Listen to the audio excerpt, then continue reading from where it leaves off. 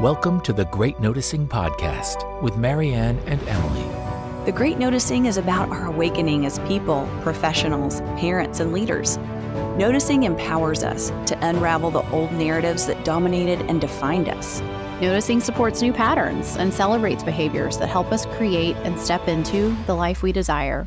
What are you noticing lately? Hey, noticers, welcome back.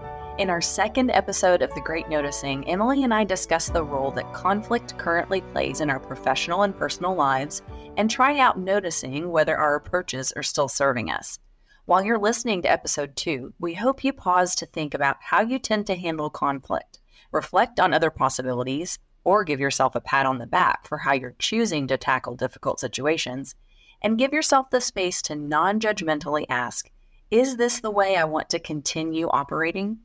Noticing is at the heart of choice. Oh, and don't forget to have grace for the versions of yourself that handled conflict in a way that was likely learned in your childhood, and it kept you safe at that time in your life. Hello, everyone, and welcome to The Great Noticing. That's our first simultaneous one. Yay! I'm Marianne Means-Dufresne.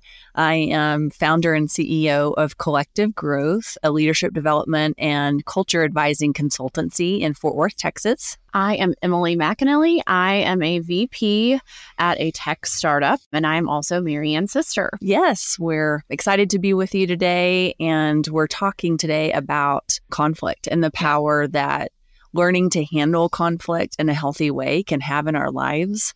And one of the things that I've been noticing with myself, with my clients, is how often our way of handling conflict in the workplace is reflective of how we handled conflict or how we were taught to handle conflict growing up. And in our family, we love our family, but in our family, it was agree with your parents. That's the biblical thing. That's what God tells you to do, is to go along with it and have a good attitude about it and be sweet. Yeah.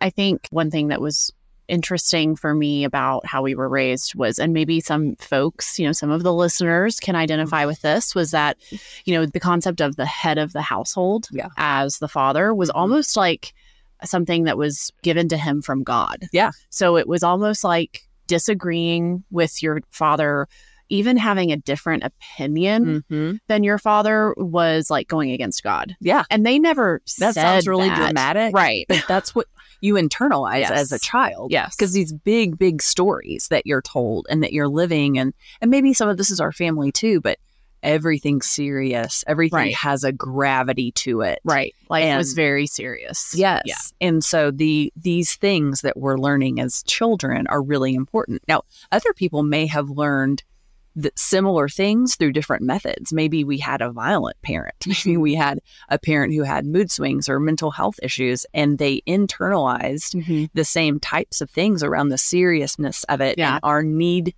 to cope was to be perfect. So, how to get through it was handling everything perfectly and never appearing to have our feathers ruffled, so to speak. Yeah. Basically my whole Instagram feed now is like parenting tips and like trauma recovery and ADHD recovery. Yes.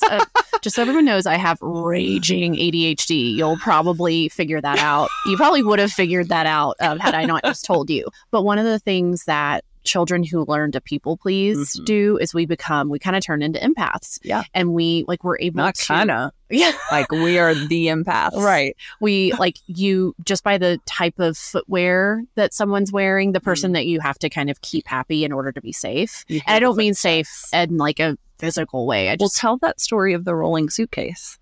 Oh, okay. We're going deep. We're going deep. So when we moved to Fort Worth, we left a small town called Corsicana, Texas. Y'all have probably heard of it from... Shout out Tigers. Yeah, the Cheer show that came out on Netflix. Yeah, it was at huge. Navarro College. We didn't even know that was a thing at Navarro. But, if you're from there, you call it Navarro College, not Navarro.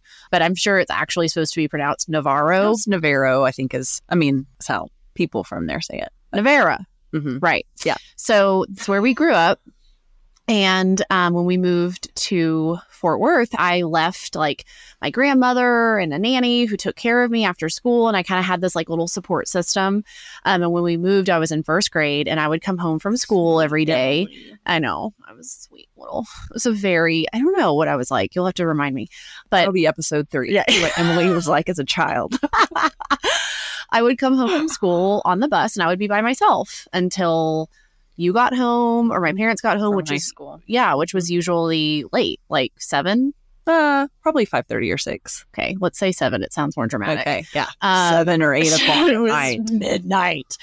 And I still to this day could watch TV for like 8 hours on end. I love it so much. I could just like get into this like safety zone. It's like a little cocoon. Yes. And like death scrolling. Yeah, there was like a downstairs guest bedroom, right? Mm-hmm. And there was a TV in there, and I would watch TV and eat like snacks, like Dunkaroos. Oh yeah, fruit by the foot. Right, lots of healthy stuff. I've never had a root canal in my life. That's a lie. I have, and I would just sit there and eat snacks and watch TV. And in our household, like being productive was. Like if you like downtime, just resting, just kind of chilling, maybe reading a book, maybe like playing a little game, that just was not a thing. You had to always be doing something productive. Get out your to-do list on an index card. Right. And there was the threshold of the back door was there where, you'd enter after you'd parked in the driveway was like that metal. Mm-hmm. And one of my parents had a rolling briefcase. And every time this parent would enter the home, I would hear the rolling briefcase against like like, yeah. And I would go into, like, oh my God. And I'd like grab all my snacks and like throw them away. And I would bolt upstairs and like pretend to be doing my homework or something productive because I would get in trouble. Heart racing. Yes. Oh God. I mean, like talk about like, we'll get into parts work at some point, I'm sure. Yeah. But like there was a part of me, and this, we're talking about my inner child. Mm-hmm. Like but that sound was, you better react. Get it together. Yeah. Which is a fight or flight response. Right. So if we use this situation as a metaphor, the person rolling the suitcase or even the suitcase itself, if we get Pavlovian, triggers this fight or flight response. And so the way of handling conflict that was shaped in childhood was immediately start performing. Right. So push away the stuff that seems natural, push away the gut instinct, push away personal needs, and do what is necessary to make the situation work. Mm-hmm. Now, in so many ways, that's a really functional way to approach life and to approach situations. And that's kind of been my approach, where it's just be practical. Mm-hmm. How much is fighting the situation or is saying my truth going to make a difference? Mm-hmm. I can handle this. I can subjugate my needs. I can logically say, I can push back enough that it will make this work and that everybody will benefit from this. But in doing that, I'm completely neglecting myself, my needs. And that works for a long time until you just become so deadened to it that you either are completely cut off from yourself, you break down, or you get so angry that you explode. Yeah. Oh, so what you just said about my performative tendencies and how this is back to your original point about how this isn't necessarily a conflict example. This is a survival example. But it is a conflict example. Well, no, what I'm about to say. Okay, sorry. That's okay. Yeah. See, look at us handling healthy conflict in real time. That I learned that in order to stay safe and be approved of, I had to perform. Right. So when I first joined this startup, oh my gosh, I was everybody's like cheerleader. Yes. I would show up on calls with like hair done, makeup done. Not that I think there's anything wrong with that. Yeah. No, I love that. I still do that. I created this persona and on every single call, I was like I was just pumping everybody up. And I really did become this like sparkly, shiny object. Yeah. Yeah. And we talked about imposter syndrome a little bit last session or last pod and the pod. Oh, isn't that fun to say? I would show up on all these calls because I felt like I didn't really deserve to be there from an experience or intellectual perspective. Maybe not so much intellectual. I've always been confident in my innate smarts. What you offer. Right. Yeah. But experience-wise, I felt like I didn't deserve to be there. And most of us do when we're starting something new. There's Right. a whole process of building up our confidence in that area. Right. Yeah. But I felt like what I did have to give was an innate, like a natural way of being that was, what's the word? Not effervescent. Maybe. There's some effervescence, but there's support. So, Yeah. and there's nothing wrong with how you approached it because you shifted the experience of the team. Yeah. And so I think most of us do what I think you were starting to walk a little bit toward, which is judging a previous way of being that worked for us, that it stopped working. And so you shifted. But it did work at that time. It provided a benefit for you and others. Thank you. I appreciate you saying that. I think it makes me, the reason I might be coming at it from a little bit of judgment is coming from almost a place of strength, which is like, oh my gosh, I'm a powerhouse. I have a lot to bring to the table. So you don't have to fall back on that. I don't have to fall back on that. If I want to come to a call and be cheery, excited, and like making jokes and like, pumping everybody up, I can do that, but it is not a must because I can't do anything else. That's right. And what you're bringing up and makes this conversation about noticing so profound is the noticing around it and the ability to be non-judgmental with yourself is what gives us choice when we are noticing these things. So when we're stepping out of being in it to being able to observe it, and not that we're not participating in our lives, we're still in it, but it gives us the space to say, is this the way I want to continue being? Right. And I'm going to select and pull out the things that are working really well and what I really enjoy about this. And I'm going to learn from the stuff that isn't working anymore. And that is the heart of choice. And that's what noticing does for us. Yeah. How many times have we told that story to each other about the rolling briefcase? That was like, it's like, so. No, how many times have I told a therapist that story? It's a very expensive story. Very. Yet, the more that we're able to talk about those things, the more they free us, the more having a safe space to discuss it. And then to say, just as we're doing today, that so I can trace that way of handling conflict, of dancing around it, of making everything okay. I'm doing jazz hands. Yeah, I am too. That has followed me throughout my life. So in different roles in my career, and I, as a facilitator of people handling groups and working people through group conflict, I still do this. It is a mechanism to help people handle a tense situation. Yeah. But it's still the same thing. You bring some levity to it. Right. Yeah. So if I'm facilitating a group and I've got 40 people in the room and 20 of them are all about it and ready to participate in this conversation, and I've got a few that are not interested, how the best way, and this is a facilitation technique, keep going as if, get the people in the room really engaged and enthused that are a part of it, and they will bring the other people along. So in that aspect, part of what we're doing is good. Our way of coping has worked, but it's not the full picture. Right. So I know that in that situation, that would work. It might be that in addition to that, I might approach one of the folks that are disengaged after. Yeah. And say, hey, what was this like for you? Right. And engage that person at a different level instead of pretending it didn't happen. Yeah. I love that. Like there are multiple ways. First, what I think I hear you saying is release judgment of that performative side of ourselves. Understand that it can be utilitarian. Yeah. It can really work. It can work. But also understand that as we continue to evolve and as we continue to kind of love on ourselves and grow, that we have other tools in our toolbox. That's right. It doesn't just have to be the cheerleader all the time. That's right. And every situation is deeper. Yeah. Because maybe our maturity level or where we were in life, we couldn't handle all the nuances of a certain situation. Right. So I couldn't handle the complexity of it. I needed to get through it and get through it with enthusiasm and looking like I was having fun. Yeah. Right. But now that I am a decade beyond that, maybe I can say, I can do that in the moment, or I can be more subtle. I can slow something down. I can address what's happening in the meeting directly in a softer way. So we're to your point, adding to our toolkit and giving ourselves the courage and the space to say, I'm going to try some new things because I'm not one-dimensional. Yeah. I have noticed these things, and now I can layer in other techniques, other ways of being that are a better or a more full expression of us as humans, of me as a human, and what can really help this situation that might have conflict in it come to a better resolution.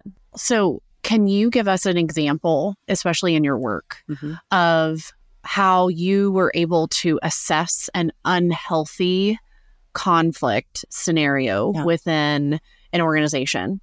And if you gave any sort of, on top of your analysis, like solutions, and then how, if you were able to witness those individuals applying said solutions and kind of what the outcome was. Sure. So I worked with an organization that was in the healthcare space, and they had a lot of conflict. They had a very united team of people, so colleagues across the country, who were at odds with the C-suite, with the top leadership team. And I did an assessment for this group and did informational interviews and really learned a lot about the root of their conflicts. And these were one-on-one. So you feel like people were able to be just like totally honest. Yes. Yeah. And a lot of it, there were personality conflicts and difficulties with the particular leader of the organization to relate to his team. And so these were going to be some ongoing conflicts. And so one of the approaches that I took was how to support the team who really believed in their work in handling some of the idiosyncrasies maybe of their leader. And how many of us have that in the workplace, right? We work for somebody brilliant, somebody who really means well, and they're just breakdowns in what they're able to provide the organization and provide us individually. And that isn't that life too. Right. We're all really have good intentions. Right. We're amazing in some ways and we fall short in others. And so one of the things that we did as a group exercise with the C-suite and the group of leaders of about 30 people was an exercise that I call What's Also True. And so we had the perspectives of the team written out around how they saw their daily work and the things that they were struggling with. And then we went for each of those team, what is also true, and had the team think through what another group, namely their C-suite, might also think of this perspective. And it really broadened everybody's insight around that we perceive we're always right. So I would say that's one of the first things in conflict is there's something that is also true. Yeah. So I'm approaching the situation as though I'm right. And we all do that. We dig in our heels. And we're triggered in our bodies and we say, I'm right. Well, there's something that could be opposite of what I think that also from a perspective is valid. How do we sort through that? That's going to be a negotiation. But my tunnel vision around my anger and being right and the resentfulness I might have towards somebody or something can be dissipated by taking a breath, centering, and saying, here's another perspective I haven't considered. So we're applying curiosity there to say what else is also true. Did that exercise fix everything? No, but it took some of the heat out of the day-to-day conversations. Have empathy. Right, that's right. We developed some empathy for her. Did it make everything go away? Did it solve everything? Did it make better decisions? Yes and no, because people were able to say from the perspective of my leader, here's what's happening. How can I mitigate that in some way? And to develop a little more understanding for the other side did change some of the tenor. Yeah. So when you're in a situation where you're an individual or maybe you're a team and there's something that is organizational, maybe it's the other personnel on other teams, maybe the work, maybe the processes are breaking down. How do you, as a team or even as an individual, is there just a point at which you can go to, and I know it obviously depends on the circumstance, go to your leadership, go to your C-suite and say, have in your mind an openness to say, this is how I'm seeing the problem. Can you please help me understand it from your perspective? Is that something that you recommend doing where you kind of present it as, this is how this presents to me as a problem in this circumstance? There was one time that we had a conversation. Here's the ADHD coming in, but I promise it's all going to loop together. Oh, it's all going to go. So I remember one time I was expressing frustration to you about something. and it being a problem, like a constant. And I'm kind of like justice based. Yes. So I was like, this is just wrong. This is not how it should be run. This is clearly, there are some ineptitudes. Like, this is clearly a problem all the time. And you said, I think he just has a different timeline. Like, and he has a different understanding of things are going to break. Yeah. And things aren't going to be perfect. Like a completely different perspective. Yeah. And that was so powerful for me. And it helped me kind of take a step back and like, center myself and take a breath and go, okay, well, if he doesn't think that this is a big deal, because he has a completely, it's almost like, you know, we're going to be using a lot of metaphors on this show. It's like when you're playing like chess versus checkers, right? If I'm playing checkers and I'm like, well, then two different games. Yeah. And it's like, I remember you telling me that, and it was so freeing because it was like, okay, well, if this isn't that big of a deal to him, it shouldn't be a big deal to me. Well, it doesn't need, and that's language. Maybe it doesn't have to be as big of a deal to you, but that comes back to how, so as a person who's prone to judgment, and I am too, it can be a real strength. Am I the person who's prone to judgment? Yes. Okay. But also I am as well. And that's such a strength. And many of us listening probably are too, that we notice problems quickly. Yeah. We see when things are out of balance. And that is such a huge strength and such a support to organizations and to relationships. And it also gets really tiring to be around the person like us who finds fault easily. I don't want to never be satisfied. Like something always has to be wrong. It's like critical to our way of being. Like, can you just enjoy your life? I say this to myself all the time. Could you just stop, enjoy? You're in the mountains. Stop, enjoy your life. Why do you have to be anxious? But this sense of I'm always in a battle. Yeah. And I think that's what we talk about is like, oh my God, you're in a battle again today. Yeah. And from your leader's perspective, he's taking the long view. This is a leadership stance. And I have clients like this that they're looking at a 10-year view that is going to be the whole time fraught with a lot of conflict for their team because there's not specificity about how the work will be done. There's a big vision. But to that leader, they're only in the high points and they're only hitting these really big milestones, not concerned about how the work is getting done day to day, as long as we're hitting those big milestones. So they're not concerned with this stuff happening here. Yeah. And that's why the mid-management team is so important, because they're responsible for building out the how of day to day and helping to reduce the workplace friction, like we've talked about before. And so you're so invested in the workplace friction because you want that to be solved. And we all do. Can it be solved? Not sure. So what do we do with that? Right. And that brings up external versus internal conflict, right? Are we allowing ourselves, because of our own judgment of the space, to be in and exist in constant conflict? Yeah. I wonder too if I've always wondered this about myself, and this might be an ADHD thing. I don't know why we're talking about that so much, but it's kind of like how ADHDers will have like hobbies. They'll get really into it for like a month and then they abandon it. Yeah. We tend to do that. I've had some friends come to me and say, hey, when you're in, you're in. And when you're not, I feel like you've abandoned me. It's like when your light is shining on somebody, it's so much fun. But then you really feel that lack of warmth when you're not present. Yeah. And I think I tend to do that. Like, I know I did this at the startup where I was like so excited and like guns blazing. And then you kind of, it's almost like I got disillusioned. Yeah.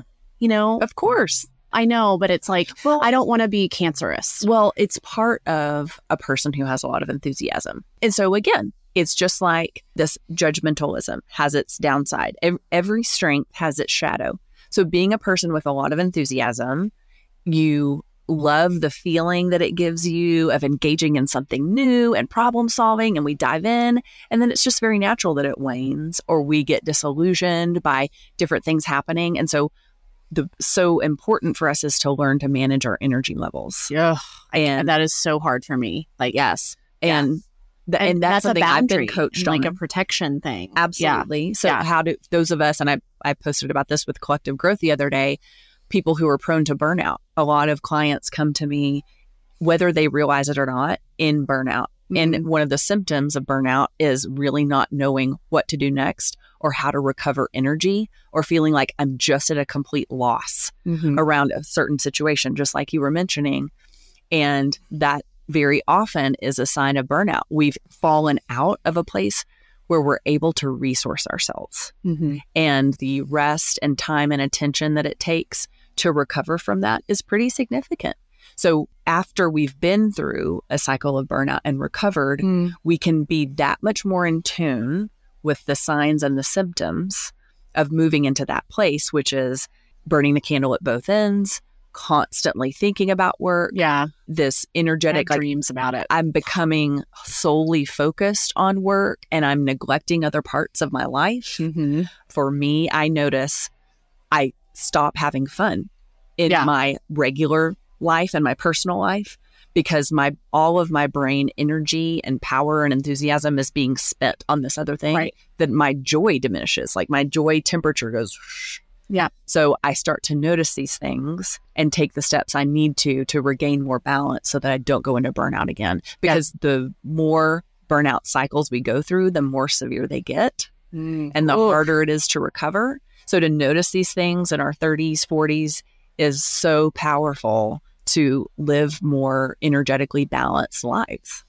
Which I feel like there are so many avenues. I'm so excited that we're doing this. And I really hope that the pod is helpful for not only women, but of course men as well, who are navigating their lives and starting to come to this place of awareness. Not to say that we're all just kind of floating through space and aren't, cognizant of the choices that we're making and how that might be a part of a cycle. Yeah.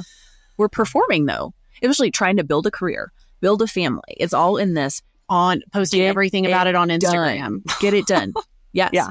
And that we're now in a place through noticing we can get it done. Yeah. With more ease, and let it be easy is my theme. Let things happen. Let things be joyful. Do the work, but with an energy of ease. Yeah. So that more magic can happen. I can invite more collaboration. Yeah. And through enjoying my work and my life more, I'm more creative. Okay. I want to tap into something on what you said about ease. And I wonder if there are other people out there who identify with this as well. I feel like the way that we were raised was everything had to be hard or it wasn't valid. That's right. And I'm noticing that I think that that's something that I do in my life. Absolutely. Make it harder than it has to be. I make everything as hard as it possibly can be because then it makes me feel valid. Right. If I were just, working remotely and like loving my life and having like a chill existence and working when I wanted to work and working out when I wanted, then that would be too easy. Right. And then it's not valid and then I don't deserve it. Yeah. So how can we adopt more of a let it be easy? And that's a beautiful thing. That's not a bad thing. No, it's wonderful. Why wouldn't we want things to be easy? Yes. Of course we want them to be easy. Frankly, I'm really proud of us. I'm proud of us for identifying these things. And I'm trying to show, as I speak to you more, I'm trying to show more compassion for the ways, the people I've been. Yeah. The women that you've been. The women that I've been. Which reminds us of that poem by Emery Hall. If anybody hasn't seen her work, she's got an Instagram channel, I guess as you call it, and she's posting her poetry and it's really amazing. Oh, really? Okay. Oh, I do remember that. Yeah. We'll have to connect that to the website. But I think that this is a really beautiful place to be where you're noticing cycles, good or bad. You're showing compassion for the choices that you made at that time. We are all just trying to get our needs met. Yeah. And if we were making toxic decisions, have compassion for where we were at that time. That's right. And moving forward in a way where we can continue this pattern of noticing, where noticing the good, noticing the bad, or maybe they're not that binary. Maybe there's some gray area. And continue to kind of unravel some of the reasons why we were making those decisions to begin with. That's right. And it served a purpose. It served a purpose, right? Yep. I mean, being performative, like we've said, has served a purpose for both of us. Yep.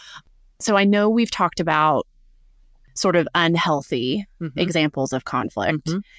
For the next pod, I don't think I can ever stop doing that now. I think that has to be a thing. I love it. I think we could still dive into more unhealthy examples. But for the next, do you want to talk about healthy ones? Yeah, I think we always will have plenty of unhealthy conflict examples. But so we sorted through today how our way of approaching conflict most likely stems from what we were taught and how to approach conflict in childhood. And maybe we've turned that on its head. So it's still related to because we've had noticing around it. So maybe next time we talk about how we can notice it, how we can shift in it, and the power that the shifting could have in changing our relationships, both personally and professionally. Yeah, I would love that. Yeah, let's do it. Let's do it. Okay, we'll see you next time, everybody, to talk about healthy conflict and how sometimes changing our approach can make a world of difference. See you soon. Bye, y'all. Thanks.